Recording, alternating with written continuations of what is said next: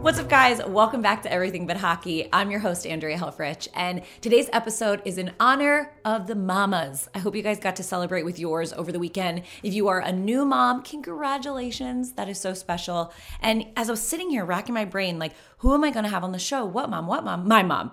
So Susan Helfrich is joining us on the show, and I could not be more excited. If you guys follow along with me on Instagram, you've seen her there many times. She is my best friend. She is an absolute pumper. Like, I'm talking, if you're alone in a room with Susan for 5 minutes, you're going to walk out of that room feeling 5 feet taller, strutting down the hallway. And the fact that she raised our family on a single income from a business she created out of her bedroom, I'm just proud of her, happy to have her here and share that story and kind of give you a look where I came from. So Susan, let's do this. Now just test it out before you get all set up. Hello, hello, hello. Testing 1, 2, 3. Better?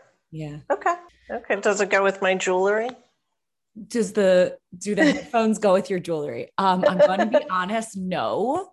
But it doesn't? Because it's a podcast. No one cares? Nobody cares. Anything but caring. Oh, it's like anything but hockey, but it's anything but caring. Exactly. And you were close. My show is called Everything But Hockey, but close. Everything. Okay. Anyway, this is definitely going to be my hardest interview yet. Okay. I will just pretend that you don't know me. Easy for you to do. It's me that's having trouble pretending I don't know you. But I'm glad that you can pretend you don't know me. Thanks, Mom.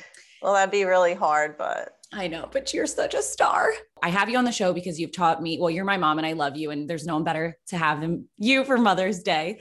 You know, there are many things that you've taught me, confidence being one of them, and financial independence from an early age. I always thought that the woman had to be the breadwinner, not had to be, was, because that is how you raised us.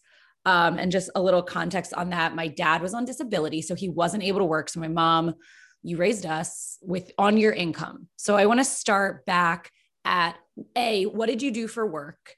Let's start there. Okay. I sold cruises for Rosenbluth Travel, and I was their top producer in selling. And okay. I loved it, and it was a great job.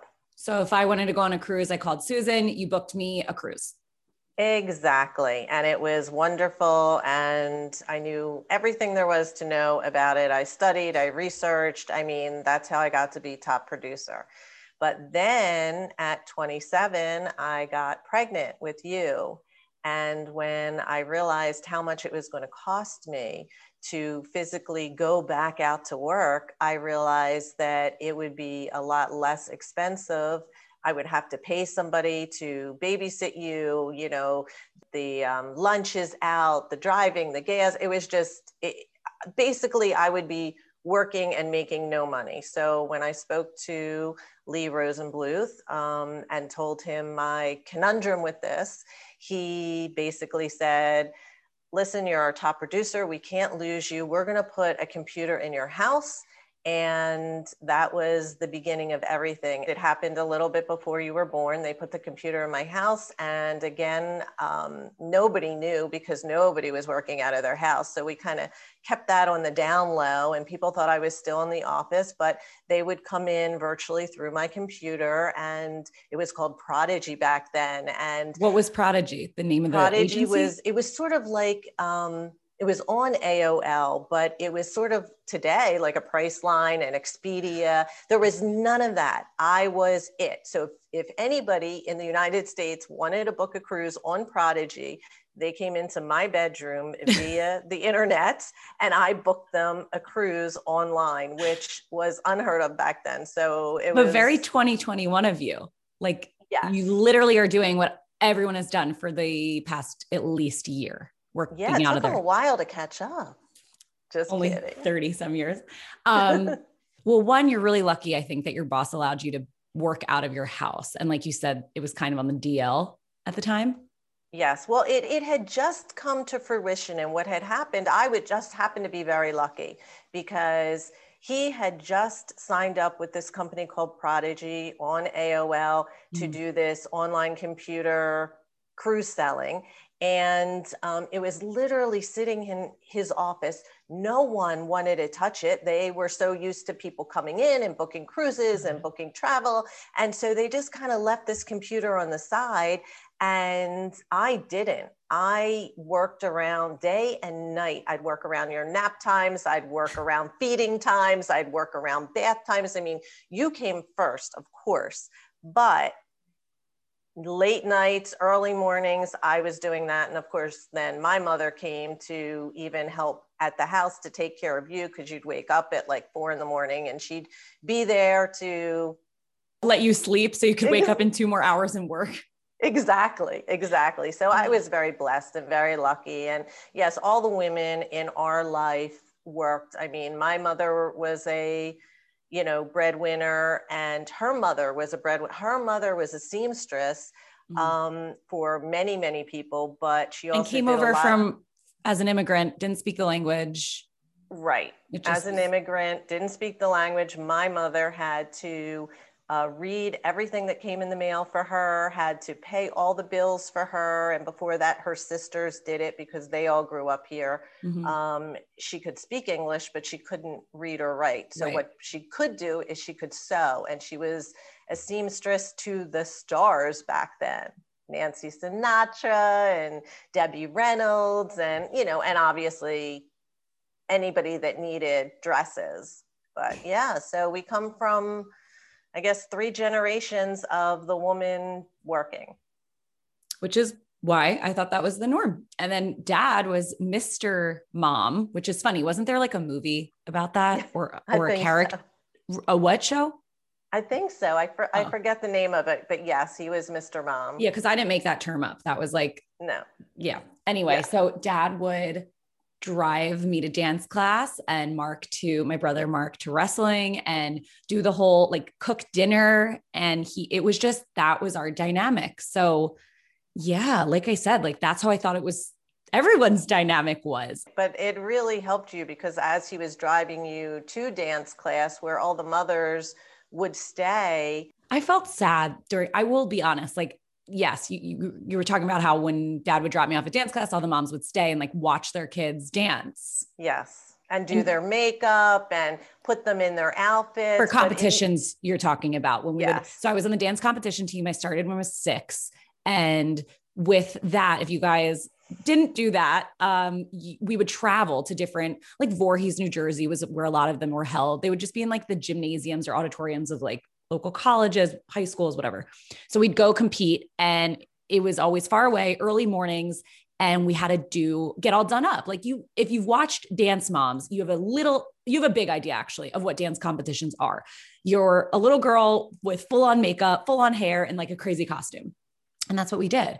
But, the moms, when you're 6, get you ready. So you weren't able to come to any of these competitions. I came to a very few of them when I could on Saturdays, but your father would drop you off and then you'd spend all day getting ready yourself. And a lot of times I would come later to just see the competition. But by then you had already put on your full face of makeup. You had already done your hair. You had already got dressed yourself. And no one else did that. At 6 years old, they were all being dressed. You were dressing yourself at 2, honestly. You would look in your closet and you would point and I would get it out and you would decide what to wear. So, how many fashion fails did I have? None. Nope. Okay. So this is something you'll learn about my mom throughout this episode. Like I can do no wrong in her eyes. And while that is a idealist approach to life. Well, it was real to me. I'm sure every mother feels that way about their daughter. It's just normal. My normal feelings. To that point, you always feeling that way or telling me, even if I put on a ridiculous outfit, that it was great. It just like gave me that confidence to walk into situations where normally I would be nervous, but I don't know, you just pumped me with the confidence that I could do it. I don't know. Well, it is important to know that you obviously you have choices and you choose good versus evil. Obviously, you choose good. But as far as like normal things like a dance competition, I always taught you that, you know, you're the only one that knows your dance moves. So if you make a mistake on stage and you are doing a solo dance, to just keep going because no one knows. And a lot of the girls, I mean, you know, they're 6, they're 8, they're 10, they would stop in the middle and start crying or run off. You didn't, you just kept going because in the back of your mind, you always told me, you heard me say, no one knows that I made a mistake. So you just kept going. And that's what you have to do. You have to just pick yourself up and just put one foot in front of the other and go. Yeah. Even though you weren't there in person, you did always like give me these life lessons that then I would remember when you weren't there. I'm thinking also my favorite saying, I guess, is you don't get brownie points for being upset. And that's one that she loves to use if I'm just bitching about something, I guess, or so upset about something that like no one knows. I don't know. How do I explain this one?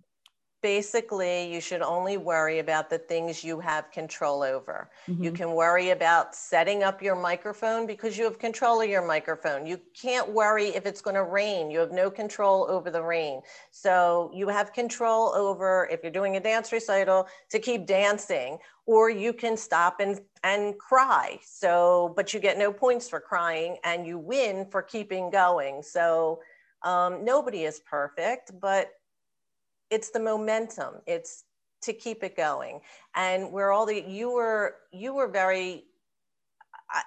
so easy because I could just tell you something and you would take it to heart. Another thing that you did that I think really helped me out was you pushed me into the workforce at a very young age. Some would call it, I'm not going to say child slavery, but oh my goodness, that is not true. It was early, Mom. Was I 10 when you started? Yes, you were 10, but there was a big difference. So basically, by the time you were 10 years old, because of my job, because I sold cruises, I had to escort between 4 and 6 cruises a year. We would do group cruises with, you know, celebrities and their fan bases, and I had to escort it. So, you know, sometimes we had soap opera stars, sometimes we had singers, sometimes we had decorators. My first one was Christopher Lowell that you went on. We'll get into that in a sec. By the time you were 10, you had already been on over 20 cruises. Your first cruise no way. You were 2.5. No, Mom. I think that number... We went between 4 and 6 times a year. Okay. So I had to take you a lot of times. You were on 4 cruises a year for years. And we had a tight little family powwow because if you haven't been on a cruise, cabins are like, I don't know, probably 10 feet by 12 feet. They're very tiny. So small. And all 4 of us. All 4 of us in bunk beds. I mean, it was tight. But the difference was, so you would hear me on the phone talking to clients. You knew a lot of the groups because you were on the group cruises. You knew all the islands that you had been to. I mean, you had been a lot of places. So what happened was you had said one day, can I help you make calls? It's the worst question I ever asked you. Was I 9 or 10 at this time? I don't remember, 9 or 10. You asked me, and at first I said no, at least 4 or 5 times. And you asked and you asked and you asked. Finally, I said yes. So I gave you a list of people. I was using an ACT database, which was incredible. They were all warm calls. They were all people that I knew. Some of the people you knew. They were never like, oh, call a stranger out of a phone book. And you weren't worried about the people that did know me, knowing I was 10, calling them to follow up and see if they'd like to check out the Eastern Caribbean this year because they went to the Western last year. Like that didn't cross your mind as like looking unprofessional? No, because you had been to the Eastern and Western at least 15 times. So I was not, you knew every question. I mean, the only reason you were calling them is seeing if they wanted a brochure for their next adventure. But then they'd say, oh, well, what do you think? And you actually had an opinion because you had been there so many times. I'm so embarrassed. I mean, for my I had 10-year-old self. the school was very cool with me too, because they just kept letting me pull you out of school constantly because they said it was more educational anyway. Wait, what? I don't remember this. You pulled me out of school to make calls? No, I pulled you out of school to take you on the cruises, but no. The calls, you basically did it for an entire summer. But honestly, after the first, like, I don't know, few weeks, you were like, Mom, I don't think I want to do this anymore. No, I was like watching all my friends go to the beach. And I remember like my one best friend was like, come down to the beach with me. We're going to Cape May. And I was like, I can't, I have to make calls. I made the bed and now I have to lay in it. You were my best salesperson. You were your only salesperson. Producer. Team of two. Anyway. Incredible. I sold so much that summer that you helped me. And then of course, when school started, obviously it all stopped. But I am telling you, I wanted you to do it every summer. Of course, one summer was all you did, but you were incredible that summer. Well, we sold more that summer than any other summer. It's funny to think about, but okay. I do want to go back to, you started to mention about the celebrity cruises, and we kind of like skipped an entire chapter that we should go back to, because for your career, we get that you're in travel, you're selling cruises, you get to work from home, which is really awesome. But then there's a transition from selling cruises to Bob and Mary, right? To then group cruises with celebrities. And that's really cool. So it's like, I don't know how you want to start this. What happened was, you know, I was the first one to sell cruises out of my house. Okay. So that was great. And I was real used to it and I kind of loved it. And I was making so much money because I was the only one. So anybody that wanted to book a cruise came to me. Okay, great. Well, I rode that out. You cornered the market, or you rode it out for a while. Then all of a sudden, believe it or not, like there was a Priceline, there was an Expedia. All of a sudden, I'm getting like pushed to the side because there's all this competition. I'm like, whoa, this isn't any good. I'm not used to this. So I'm trying to, in my mind, think, what could I do to be different? Because that's what it's all about. You have to find a niche and you have to be different. So I'm thinking group cruises. Okay, I'll put together a group. What kind of group? I don't know. A golf group. I don't know. A church group. I don't know. I mean, all these were going through my head, but I didn't know. And I tried here and there with the local this and that. And like, it kind of just didn't happen. Right. So all of a sudden I'm watching every day for lunch. I would go and have lunch in front of the TV. And this is the only time you left your office in our spare bedroom. Yes. Still in pajamas though. But never I had changed. Gorgeous pajamas. They were all Victoria's Secret. You look like a star, but I loved my silk pajamas. Still wearing them actually. Same ones. We're frugal. Yes, exactly. No, I mean, with COVID, we're all still wearing pajamas. I was just doing it a lot earlier. You're a trendsetter. So you're watching Discovery Channel. And my favorite decorator, whose name was Christopher Lowell. And he says, I watch him every day. I knew every show inside and out. I even watched reruns. I mean, so it was my lunch. It was what I did for lunch. It was a way to just chill and then go back to the phones, back to the computer. So one day out of the blue, he says, just off the cuff, oh, we should all go on a cruise. And he keeps talking. Did you like spit your food out? I dropped everything. I dropped my fork. I ran upstairs to the computer and I looked up his contact information and I wrote him a letter. I said, on today's date at this time on this channel, you mentioned going on a cruise and that's what I do. And I'd love to do a group cruise for you. So I sent out this letter in the postal mail. I know nobody uses that anymore, but they did. So I send this letter and I don't hear anything. So I guess You 10 mean a days carrier later, pigeon didn't come back like a day later? Like with Well, Christopher Lowell himself? although I expected it because he just said it. Right. So 10 days later, I sent him another letter. 10 days later, I sent him another letter. I sent him a letter in the mail every 10 days to 2 weeks for probably 9 months. Was it the same letter? No, they were all different letters That's in insane. different iterations, but they all had the time and date where he said, Oh my God. we should all go on a cruise. But it was like, oh, I just saw your show on this and I bought something similar. And You're so cute. I just You tried to personalize each letter. I personalized each letter. Of course, You I put in couldn't send them the same letter. Right. No, I didn't think so, but this is important because even if you are emailing the same person over and over, sometimes people get lazy like me and you just copy and paste the same, but you didn't. I didn't. Okay. 9 months worth of letters. Wow. Almost an entire pregnancy. Yes, almost. And then at 10 months, did we give birth to Christopher Lowell? Well, at 10 months, I get a call. Okay. And this is Susan from Cruise Events. Can I help you? Oh my God, those words will never leave my mind because my bedroom was right outside her office. Anyway. Right.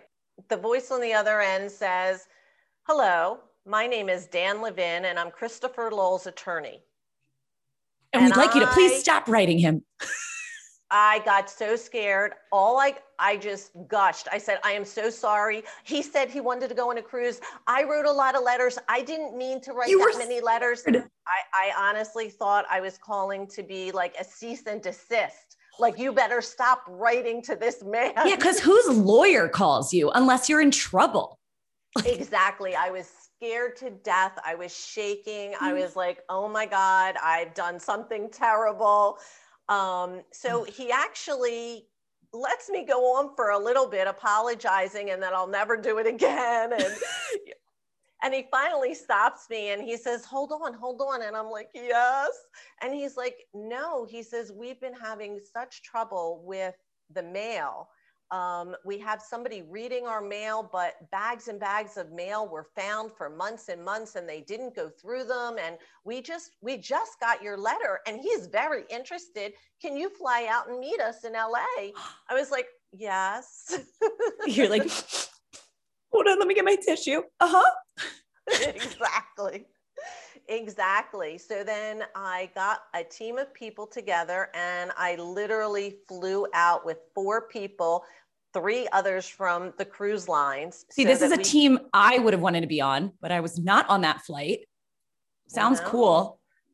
Well, you said you were done after that summer. I know. Now I'm kicking myself. So you get on a flight with your team of people that didn't include me. Yes. And we go out to a very expensive restaurant in Beverly Hills, and it was so much fun. And we planned his whole cruise right then. And that was the beginning of me hosting different celebrity hosted cruise events on ships with the celebrity and all of their fan bases.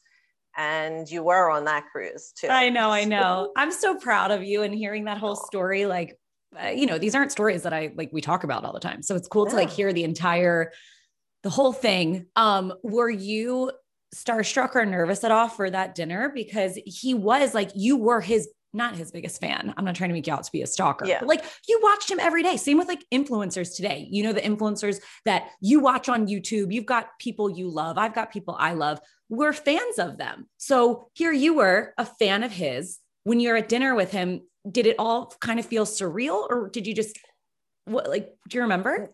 Yes, I remember, but no, for whatever reason, that wasn't what was driving me. I just felt extremely powerful because I brought 3 men from different cruise lines I walked in I was a party of 4. It was myself and 3 men all in suits. I mean, I just felt you had a squad deep. You were squad deep. And it was only him and his attorney. So I felt more powerful because I had more peeps. Interesting. And the peeps were from different cruise lines to what? Pitch their cruise line as being the one he should choose? It was just so they weren't even doing that. It was just more that he should do a cruise. Like they weren't They were there to fighting each educate. other. Yeah. Okay. Yeah. Cool. Yeah, and it was so that when we did decide to pick a cruise, they would actually know the senior VP of this cruise line, the senior VP of that cruise line, and then I think I had one sales rep. So I couldn't, little Susie couldn't walk in to have a meeting with Christopher and his attorney. I didn't feel strong enough. So I felt if I brought three other guys with me, like top guys from the cruise lines, then all of a sudden I could feel empowered, which I did. Okay. So you were prepared. That is what I'm hearing. Yes. Very prepared. Okay. And then the rest is history. Yeah. Susie and Christopher became besties and cruised.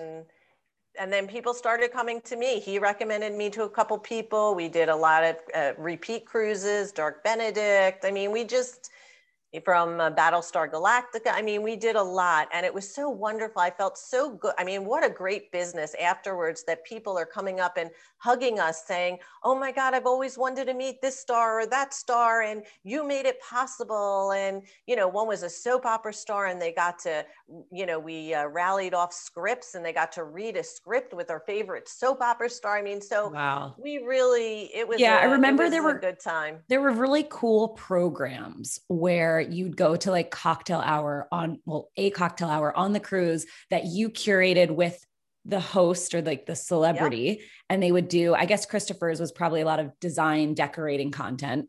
Yes. Or not content. What am I saying? Well, we set up special events just around the celebrity. So for Christopher, there were decorating events. There were, just a photo get together where you got to have a photo. So you wouldn't have people chasing him around to take a photo. It was like, all right, this is your private time to take a photo. We had professional photographers come in, the perfect lighting. I mean, so we really made each group event like special and private. And then what would happen is the reason that we would repeat is because it was all like-minded people. So the fans would become friends with each other that they had never known before. So it sounds like a community that people are building like on Instagram or on YouTube today. It's really fun. These communities you got to build. It was fun. And then obviously I rode that for another good 10 years until other people started copying my idea. And then all of a sudden I wasn't. I know we were so sad. Who was the biggest, not the one you were most sad about not getting? I know Oprah, that was really sad. Yeah. You really wanted Oprah. No, there were several there are many that I didn't get that I was very sad about. And other people were getting, and I realized that, okay, it was time for me to pick another business. And then I got into the film business. So. Wow. Okay. Before we even get there, I do remember going on these cruises with you, and something fun that we did is I had all these clothes that we were going to donate just to like Purple Heart. I think we always donated around here at home. But instead, we packed an extra suitcase or two because luggage was not an issue when I was younger. They didn't charge extra money like they do now. And we brought so many clothes to, how did you set that up? Because I was young at this time. I was like still 8, 9, 10. I don't remember. Where were we donating? I set it up. I was, on the board of a lot of travel while I was on the governor's travel and tourism board in Pennsylvania, of course. But I knew other board members in the different places that we were going of their tourism department. So I would literally call them and I'd say, hey, my kids are growing out of clothes and toys. Would it be helpful for us to bring, a suitcase or two of boys and girls clothes, toys, shoes, just things that they would want. And they were so thrilled to get them. And because back then, I believe you could bring not only 2 suitcases per person, but there was no weight requirement at all. Yeah, those suitcases were stuffed. Stuffed. Didn't we do something with Miss Puerto Rico? Yes. That was another event that we did where she also was involved with us help donating more items. I think she then took our donations and figured out where to send them, like what shelters needed them the most in the area. We did it several times. So yeah, there were different that was really cool iterations of all of that. And then I just thought of like the whole pageant thing we went on, because thinking about Miss Puerto Rico, then, so for those of you guys that don't know, I competed in Miss Philadelphia for quite a few years until I won. And my mom and I think I was probably 15 or 16. We were watching E! True Hollywood Story, which was a favorite Saturday, Sunday thing for us. So I must have been 16 looking to get ready to go to college. Eva Longoria comes on E! True Hollywood Story talking about, she did pageants. She got scholarship money, which helped pay her tuition. My mom and I's ears went like, whoop. And then we started on that whole journey. Yeah. I was so proud of you, because your platform, even kind of before that, was Mothers Against Drunk Drivers, because you were in the back seat of a car coming home from cheerleading practice, and a drunk driver hit you. Yeah. So you were so lucky that you didn't get as hurt as the rest of the girls did. But that allowed you to go on a crusade against that. And especially during prom time, I was so proud of you. You would go to the various different high schools in the area and speak. And of course, I would go and film you speaking, and you could hear a pin drop, which is so unusual in an auditorium filled with kids the same listening to this. That was something that was very pivotal, because I was 16. We're in this accident. It was very traumatizing. It's scary. We were at a red light and hit from behind. And, you're just at that age where it's uncomfortable to then share your story about it. You're not sure of yourself at 16, like who is. So you helped push me in the direction of, listen, this happened. You can help others, educate others so it doesn't happen to them. And then that transitioned into pageants, because you needed to have a platform in Miss America that you advocate for. And that's how it was already something that I was doing. I was proud of you for not giving up, because that relates to the whole Christopher Lowell thing. You did not give up. Well, okay. So I'm wondering how that was for you as a mom, because I was crushed every time. You guys, it was my first pageant ever at 17. So obviously you expect to not win. You're 17. I was graduating high school. I had just gotten over mono that put me on my ass for 2 months. I lost all this weight. I was like this disgusting little 96 pound. It was horrible. My dad had it was just not cute getting out of mono. And I was a dancer. That was my talent. So I was super weak. I probably sucked, but I get third runner up somehow, by grace of God. So that was really exciting. And then the next year next year I went to college. I competed in Miss Westchester. I won. That was really exciting. I had a great year. And then 19, I'm like, oh, I'm doing Miss Philly again. I go back, I get third runner up again. So I was like, wait, all this experience under my belt and I'm in the same spot, but that year I didn't try as hard. So then the next year I was at the gym, for 4 months training, and I was ready, whatever. Fourth year, I finally won. But how'd you deal with that every time I lost? Because that had to be hard for you as a parent to be like, just keep trying again. We had so much fun.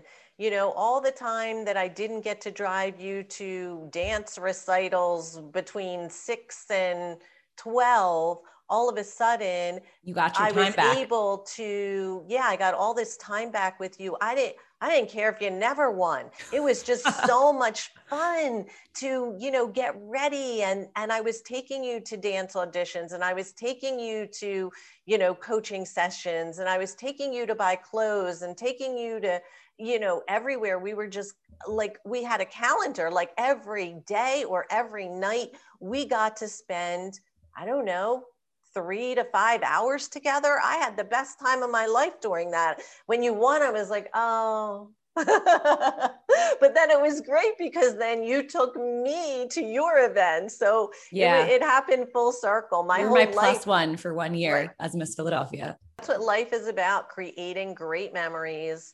How do you doing the right thing, making the right choices, which you did, because life is a choice. How are you so positive? you've always also instilled that in me, looking at the glass half full. There's no other way to look at it than positively. I also credit you to the way my outlook on the world at being a positive one. How did you stay so positive with going through, like we talked about the happy times on this? Obviously there's a lot of hardship that comes with the weight of an entire family's financial status. Oh, I was scared for years. I spent my life being scared, but it's a choice. And I chose to be positive. I chose for the glass to be half full. I mean, when I was 14, I read this book and I swear it changed my life. It was by Wayne Dyer, and it was incredible. It was called Your Erroneous Zones. And it was all about making the right choices. And even if you make the wrong choice, at least if you thought it was the right choice at the time, like you chose to do something and then it turned out like, oh, that wasn't such a good choice. Okay. But then you make another choice. So I don't know. I just felt like that book really opened my eyes up to not feeling like the victim, because anybody can feel like the victim, and it's much harder to look at it and say, you know what? Okay, that happened to me. I'm acknowledging it. That hurt. I didn't like it. It was very uncomfortable, but now I'm going to do something that's going to make something better. Because if I don't do it, who's going to do it? No one. I have to do it. Uncomfortable is, I feel like every time I'm uncomfortable, it's a good thing. It turns out to be a good thing. Yes, eventually. It sucks in the beginning because it is so uncomfortable. But even I'm thinking back to after I worked for you as my first job at 10, then you were like, I guess I should have just stopped saying things. But then the next summer or 2 summers later, I'm like, Mom, I want to be a lawyer. And all of a sudden, like a day later, not really, but I'm in a law firm as an intern at 12. And I was so uncomfortable. I was excited. Believe me, I was thrilled because I used to play like imaginary lawyer with my friend from elementary school. But I was uncomfortable because I was like, oh my God, I don't know what I'm doing. But you would have made an amazing lawyer. You see, she pumps me. She pumps me. No, that's why when you said, I want to be a lawyer, I immediately called a few of my friends and found a law firm that needed, a part-time intern. I mean, you were filing things. All I was doing is filing. Yeah, exactly. Phones. Yeah, that and the phone. And so my mistake, unfortunately, I was trying to have you see what it was like. And then I thought, oh, well, the following year, they'll let you do a little more. I didn't understand the difference in law of lawyers. What you did, right. There's many different types of lawyers. And what you would have been perfect at is entertainment law, which is contract law, which is, just reading and thinking. I don't know if I would be, Mom, because negotiating. You would negotiating have been fine, but I hate reading contracts.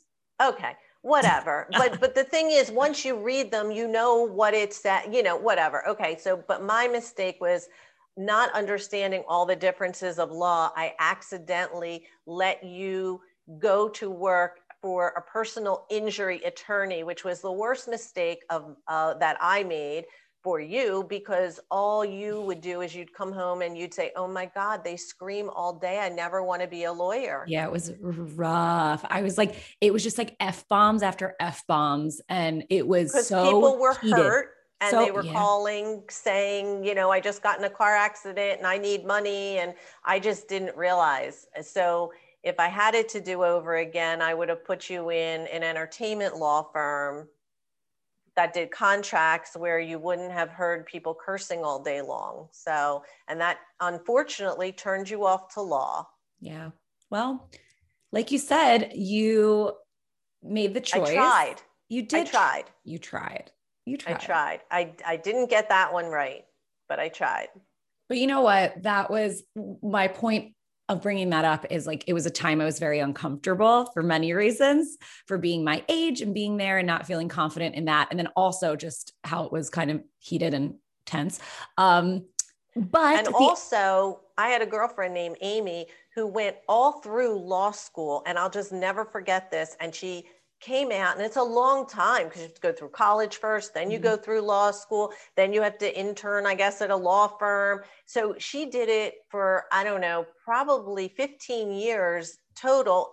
And she finally told me she hated every minute of it. And that's why I kind of wanted you to see what it was like. I just accidentally put you in the wrong realm, but who knows? As you say, you don't like reading contracts. Maybe you wouldn't have liked entertainment law either. Yeah, no, it's better to, I think what was really cool, and I want to do this with my kids, hopefully, is put them in these kind of positions at a young age, like you did, so you can see what you like and what you don't like, because there's a beauty in finding something you hate, because you know, you don't want to do that. You're not going to waste your time investing in a major to go work in a career that you don't like. So could you imagine 15 years and she hates law? It's horrible. Did she continue practicing, or did she like switch careers? She went into real estate instead, which is good, but still to waste 15 years. Yeah.